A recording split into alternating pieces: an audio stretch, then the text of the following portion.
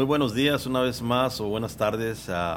Estamos aquí una vez más de los estudios del Ministerio Nueva Vida, una vez más en el podcast en español. Estamos agradecidos con el Señor que ha sido fiel, ha sido bueno y siempre será siendo igual, porque la palabra del Señor dice que el cielo y la tierra pasarán, pero mi palabra nunca pasará. Solo que Dios es el mismo de ayer, de hoy, por siempre. Y una vez más tuvimos el honor de que estuviera con nosotros la semana pasada el hermano Miguel, solo que esta vez también, esta semana también va a estar con nosotros, solo que va a ser una grande bendición.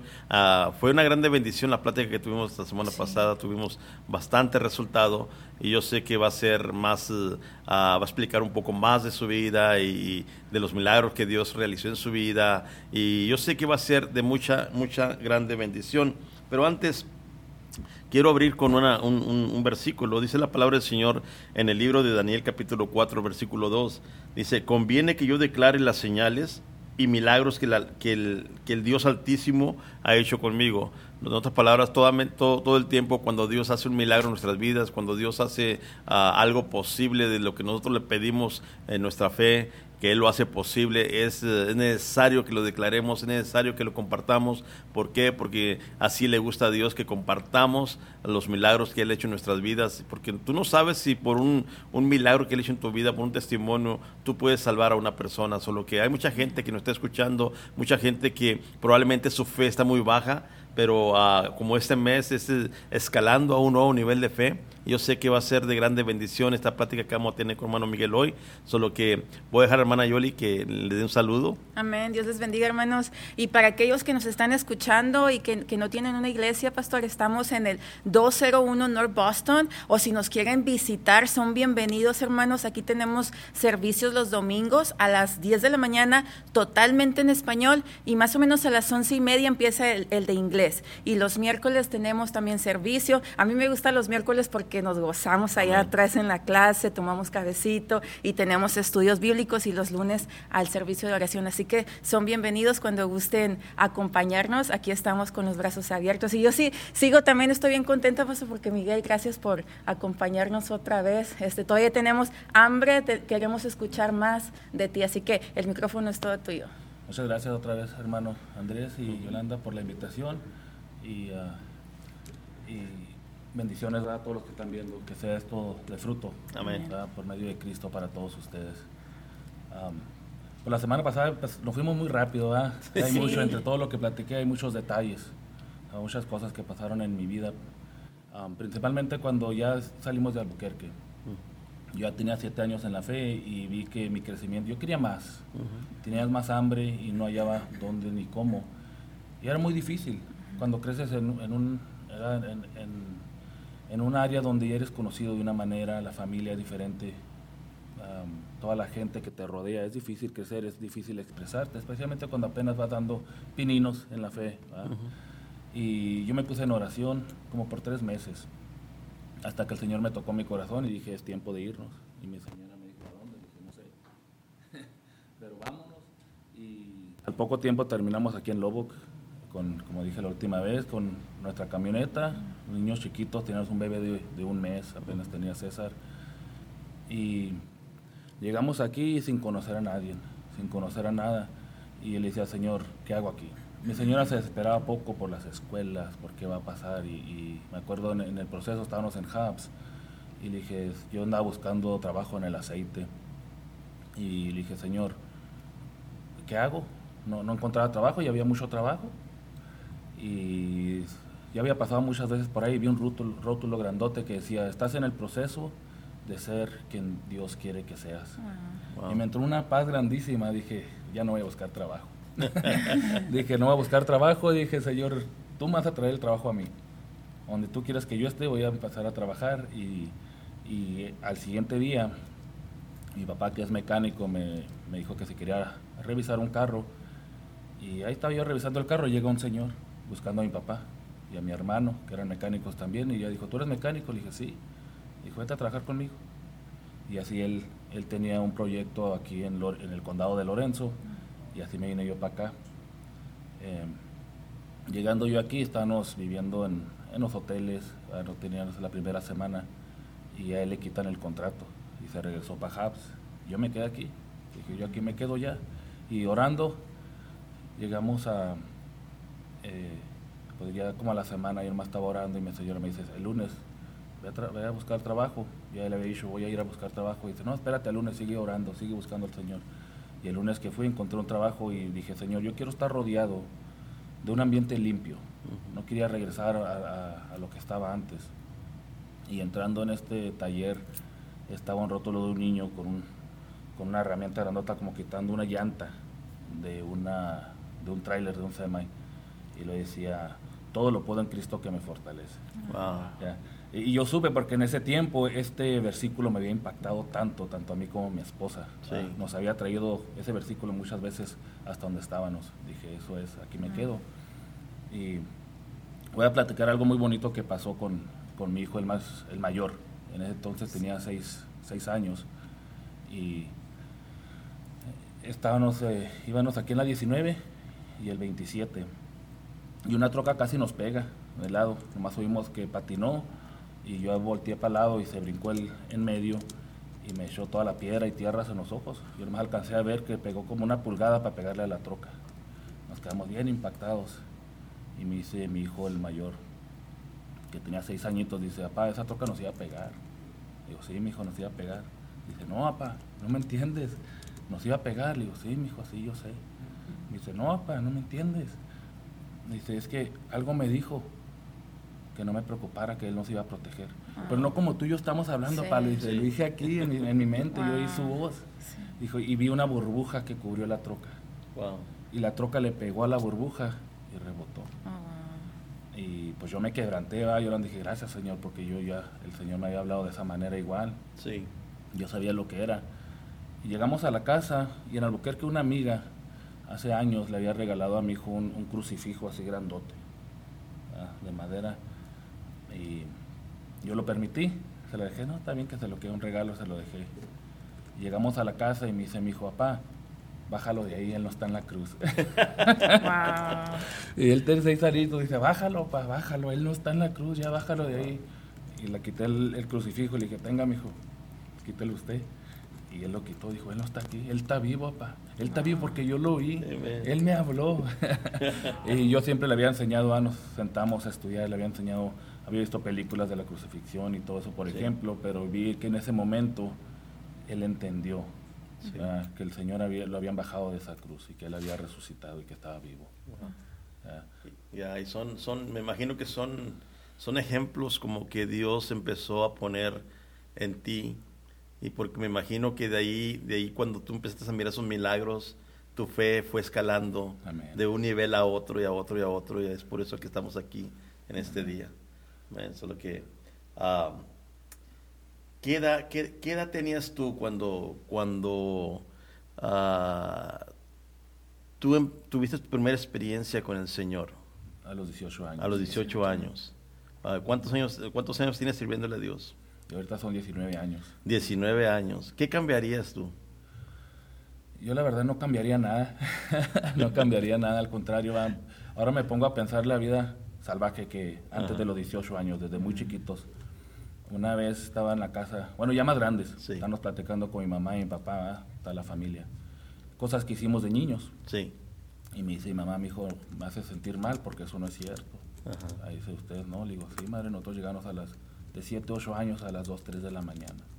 Ella estaba ocupada con mis hermanos más chicos.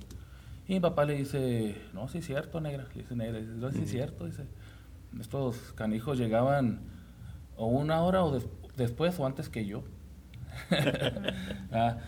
Y miro todo eso, todo ese proceso, todo el dolor, todo el sufrimiento que vivimos antes de llegar a Cristo. Sí. Pero eso nos preparó para cuando Él vino a nuestras vidas. Siempre me pongo a pensar en el apóstol Pablo. Yo siempre lo relaciono al apóstol Pablo mucho en mi vida.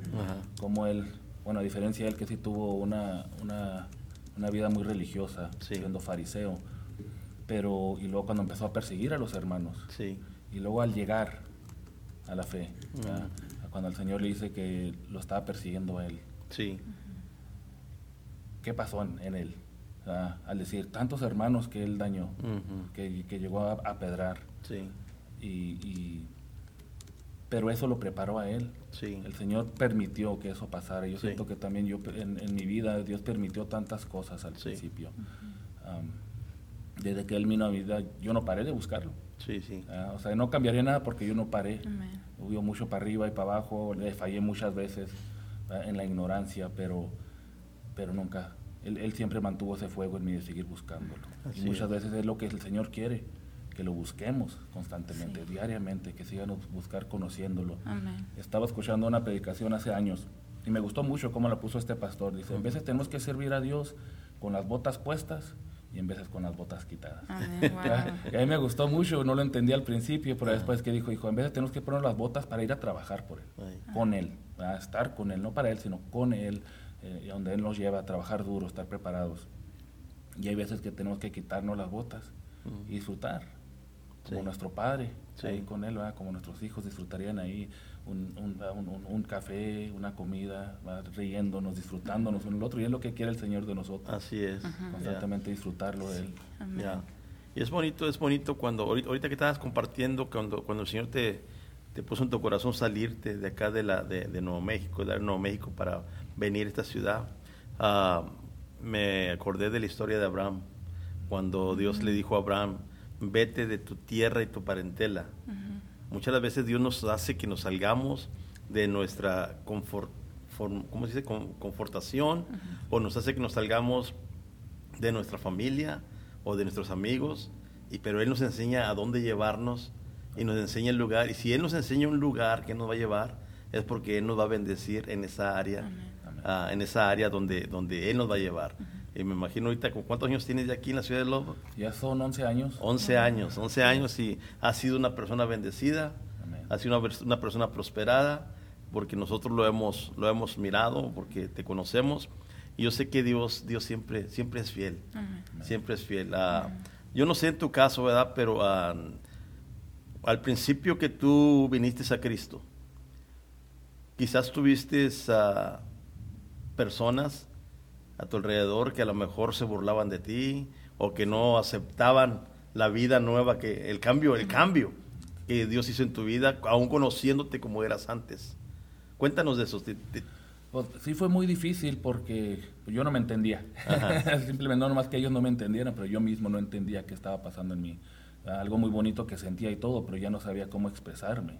Había veces que yo solo me oía hablar y no me gustaba lo que escuchaba, con las palabras con las que crecimos y todo. Y la gente, pues yo empecé a hablar con muchos amigos, les hablaba de mi experiencia, lo que había pasado. No podía hablarles de escrituras de nada porque pues, no las conocía todavía. Y pues nomás me escuchaban y no, qué bueno. Nomás decían cosas, muchos decían como qué bueno, otros se burlaban, no andas drogado, te quedaste arriba, cosas por el estilo. Pero sí empezó un cambio muy drástico porque pues ya no pudimos participar. Sí.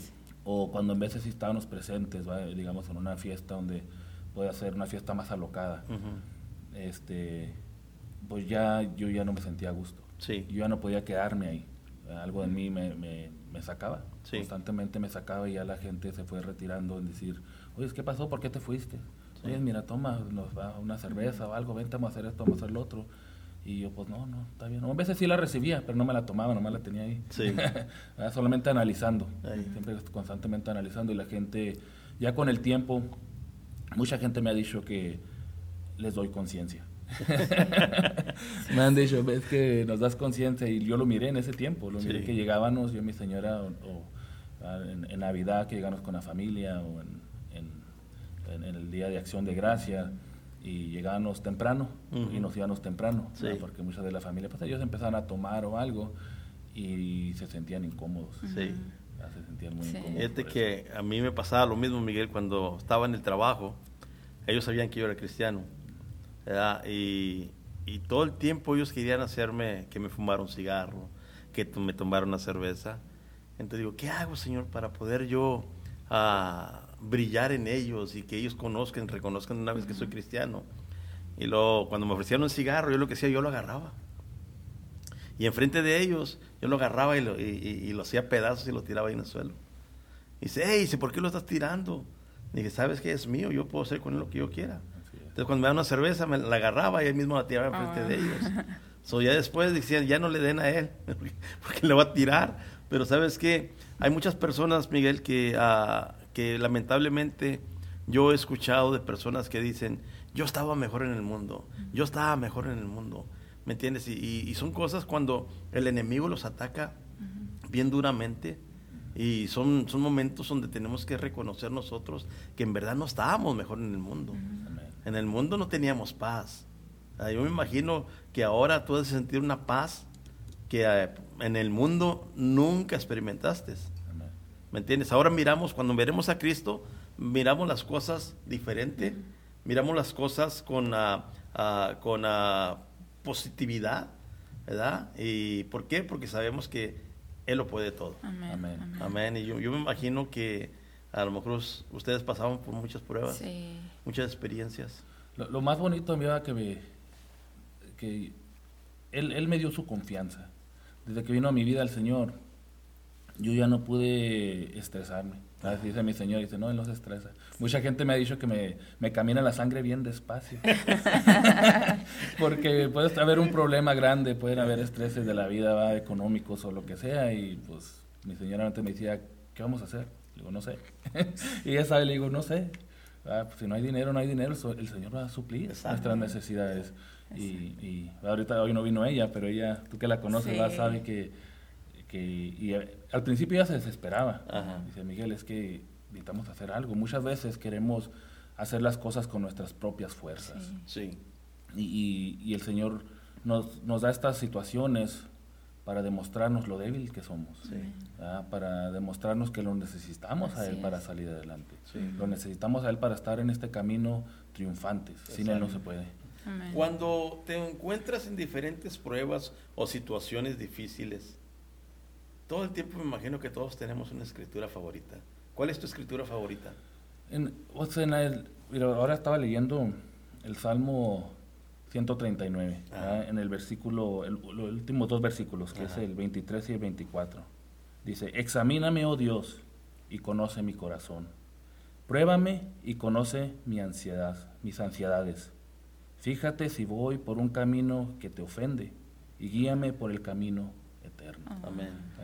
Y yo siempre le digo a eso, Señor, esto que estoy pasando es causa mía porque te he ofendido, es resultado de lo que yo he hecho, algo malo, o es algo para prepararme. Amén. Y yo siempre me gusta esta escritura tanto porque en la fe, para crecer, tenemos que hablar con Él, que Él nos examine el corazón y nos revele si hay algo ahí que lo está ofendiendo y nos está deteniendo de seguir creciendo en el camino, de seguir creciendo en Él. Eso me lleva a una pregunta. La semana pasada el pastor Chris trajo una predicación muy buena y él hablaba de que en ese camino hay que dejar el equipaje pesado, ¿verdad? En este caso, ¿cuál fue por ejemplo, el equipaje pesado es, por ejemplo, la falta de perdón o cosas así, ¿verdad? ¿Cuál fue ese equipaje pesado que tú tuviste que dejar? Eso está fácil de contestar, ¿verdad? Y yo lo cargo conmigo siempre, porque el día que el Señor me habló, en estos mismos días, yo tenía 2 años que no hablaba con mi papá, aunque vivíamos en la misma casa, más o menos como 2 años habíamos tenido una pelea a los 16 años, yo con él, que casi nos agarramos a golpes, y yo no tenía miedo a agarrar los golpes, solamente la situación se dio donde alguien se metió enfrente y no llegamos a los golpes. Y duramos 2 años. Yo le dije a mi mamá a los 16 años, le dije, mire madre, dígale a ese señor que no me hable.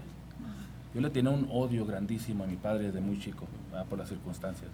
Y él, no sé si él lo mire ahora en el Facebook, porque él nunca se lo he platicado, ni siquiera él lo sabe, va a ser primera vez hasta para él a lo mejor. Y yo le tenía mucho odio. Me acuerdo de los 10 años, yo tenía pensamientos suicidas y yo quise matar, quería matar a mi padre.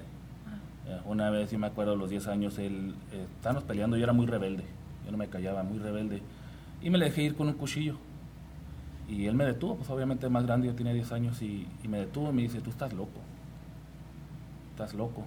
y dijo, yo soy tu padre, dice, pero si me quieres matar, toma, dame aquí en el corazón, y me soltó el cuchillo, y en cuanto me lo soltó otra vez, le tiré y me detuvo, me dijo, estás mal, tú estás mal. Y así viví yo, me acuerdo, por muchos años, yo sabía que mi papá tenía una pistola. Y a mí, en ese sentido me regocijaba en el pensar de hacerle mal a él. dañarlo, de quitarle la vida. Y una vez me acuerdo, mi papá llegó tomado y se quedó dormido. Yo sabía dónde tenía una pistola, un revólver. Y yo me emocioné todo. Me levanté como a las 6 de la mañana temprano y dije, hoy es cuando. Y fui ahí donde tenía el arma, en una caja, la quité la caja, agarro el arma y le doy vueltas, era un revólver y no había ni una bala. Y yo me acuerdo en ese tiempo me desilusioné tanto, me dio tanto coraje. Ahora miro atrás y le doy gracias a Dios, porque no quisiera cargar con eso, pero yo lo hubiera hecho. Yo tenía mucho odio hacia principalmente mi padre, la vida, todo, pero principalmente él. El día que el Señor me habló esa semana, como a los 2-3 días, mi papá entró a mi cuarto y yo lo vi con una camiseta que me había regalado Isalet, que ella me había traído desde California cuando había ido, una camiseta blanca y estaba toda manchada de aceite. Y le dije, ¿por qué se puso eso? Le digo, ¿qué pasó? No, pues no sabía quién era, necesitaba una. Y pues es mía. Y ahí el Señor me puso como en un trance. Vi como que se hubiera pasado la vida de mi padre en un segundo. Pero para mí fue tan largo. Lo vi a él como un bebé. Lo vi como un niño creciendo, que él también no tuvo padre, no tuvo madre. Él sufrió mucho en su vida. Y él nunca nos había platicado esto. Yo no sabía su historia. Y yo lo vi. Y ahí en ese momento el Señor me quitó todo odio, todo rencor. Y lo vi como un bebé indefenso, como miraría a una criatura inocente.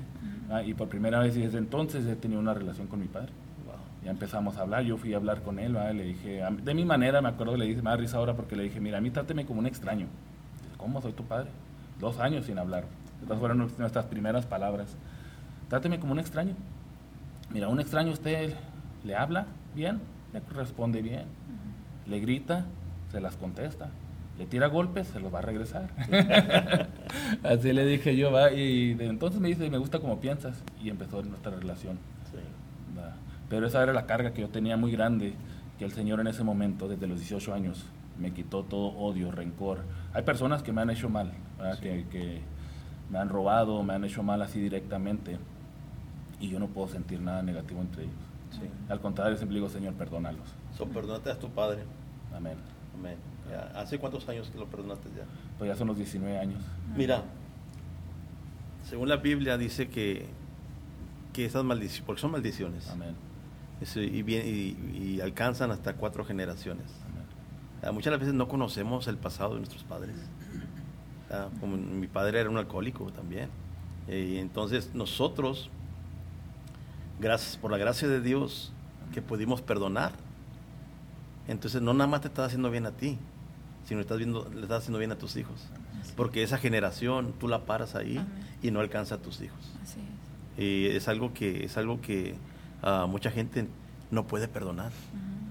No puede perdonar. Entonces, si la palabra de Dios dice que si no podemos nosotros perdonar, entonces nuestro Padre Celestial no nos puede perdonar a nosotros. Así es, cierto. ¿Me entiendes? Y es algo que en verdad la gente batalla mucho para perdonar. Yo pienso que no eres el único. Yo pienso que todos pasamos por algo que en un momento fue difícil perdonar. Pero gracias a Dios que por su gracia, por su amor, por su misericordia, podemos perdonar y ahora tenemos el perdón a través de Cristo Jesús. Amén. ¿Qué otra área piensas tú que pudo afectar tanto tu vida como que le dijiste, Señor, yo ya no puedo? Porque yo he estado en esa área donde dice, Señor, yo ya no puedo con esto, pero tú sí puedes. Yo lo puedo hacer a través de ti. ¿Me entiendes? Sí. Pues situaciones de esas, como dije ahorita, yo le he entregado todo, y no ha habido situaciones donde yo diga ya no puedo. Hasta ahorita ya no puedo, porque yo no me agarro de las cosas, yo no me agarro de las situaciones. Yo eso lo solté desde entonces. No he permitido que nada me atrape, donde quiera que he andado siempre. Voy confiado, voy confiado porque sé que Él ya está delante de mí. Exacto. Sé que Él ya, así sea 1 milla, 2 pasos, Él ya está ya esperándome para... Y uno tiene que mantener la mirada en el camino, enfocado en su reino, enfocado en Él, para poder ver hacia dónde vamos. Sí, así es. ¿Verdad? Porque en el pasado, antes de venir a Cristo, sí habían tantas cosas. Sí. Tantas cosas que puedo platicar, pero de que Él vino en mi vida y dije, ya no. Dije, lo mío lo suelto. Y sí hay algo que pasó. Muy rápidamente, mi señora, hace años, cuando empezó otro crecimiento muy grande, sí. Y yo le dije a ella hace como unos 8 años atrás, le dije, el Señor me reveló algo. Le dije, tú eres mi Dios. Le dije a mi señora, y ella, dice ella que sintió como si lo hubiera traicionado, como si le hubiera dicho, te engañé. Le dije, el Señor me reveló, tú eres mi Dios. Le dije, y eso ya no va a ser así. Le dije, de hoy en adelante voy a servir a Cristo con o sin ti. Y porque ella siempre pues, creció en el ministerio, creció en la iglesia, pero batallaba a entregarse a como yo quería. Sí. Yo quería entregarme al 100%. Había muchas cosas que ella batallaba en ese entonces y medio me detenía por complacer a mi esposa. Yo amo mucho a mi esposa. Tenemos ya también nosotros empezamos nuestro noviazgo en el 2000, ya son 23 años. Sí. Hemos pasado por mucho y yo ya, por complacerla, por mantener la fiesta en paz, como dice uno muchas veces, le daba por su lado. Y llegó un punto donde el Señor me reveló de que basta. Tiene que tener uno a todos nuestros seres queridos, nuestros esposas, esposos, hijos, madre, todos. Él tiene que estar arriba de todo. Oh, sí, claro. Y yo en ese tiempo me reveló él que mi esposa estaba sobre Dios. Oh, wow. Y había algo que me detenía y le dije, ya, se acabó. Y ese es un punto muy importante, Miguel, porque en el matrimonio siempre hemos dicho, cuando tú pones a Dios en primer lugar, y no nada más en tu matrimonio, en el trabajo, en todo, sí. Dios es primero. Entonces es cuando surgen las bendiciones. Amén. Porque dice la palabra del Señor, dice, todo aquel que no deje padre, madre, hermanos, dice, por mi causa no es digno de mí. Es lo que dice la Escritura. Muchas las veces no quiere decir que tenemos que dejar a nuestra familia. Como mi esposa, yo le digo, ¿sabes qué? Mira, tú sabes que te amo, tú sabes que tú eres mi esposa, la madre de mis hijos. Dice, pero ¿sabes una cosa? Dios está primero. Amén. Y también lo mismo ella me dice a mí. Dice, ¿sabes qué, Andrés? Te amo. Dice, pero Dios está en primer lugar. Entonces, yo pienso que es algo que la gente allá afuera tiene que entender, que si no ponemos a Dios en primer lugar, las bendiciones de Dios no pueden fluir. Amén. ¿Entiendes? Y eso es algo que hemos nosotros experimentado. Por ejemplo, tenemos nuestra mente, aquí está el centro de todo, de todo lo que, cuando tú tenías sus pensamientos contra tu padre, aquí empezó. No empezó, aquí empezó todo. Entonces, por eso dice la palabra del Señor que tenemos que renovar nuestra mente cada día. Pero entonces, yo pienso que allá afuera necesitan saber, necesitan experimentar lo que tú pasaste, lo que tú experimentaste, lo que yo experimenté, lo que ella experimentó, y cómo pudimos nosotros perdonar para que Dios pudiera perdonarnos a nosotros. Amén. Y es algo muy bonito. No sé si tengas otra pregunta tú, Yoli. No, todo. Ajá. Ya. Sí. Yo pienso que cómo se pasa el tiempo rápido aquí. Ya. Bueno. Pero yo pienso, Miguel, que estos años han sido de grande bendición para Sejo. Y como dice la Escritura, se escudriña la Escritura porque en ella está la vida eterna.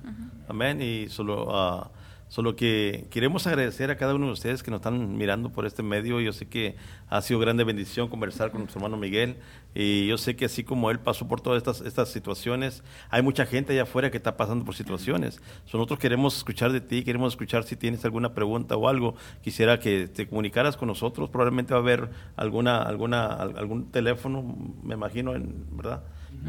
Algún teléfono ahí en la pantalla o alguna información tú te puedes comunicar con cada uno de nosotros y podemos contestar a tus preguntas. Solamente queremos desearte que tengas un día bendecido y que esta semana que viene ya va a ser día de dar gracias, o lo que esperamos que tengas un buen día con toda tu familia. La familia es muy importante ante los ojos del Señor, solo que pasa tiempo con tu familia.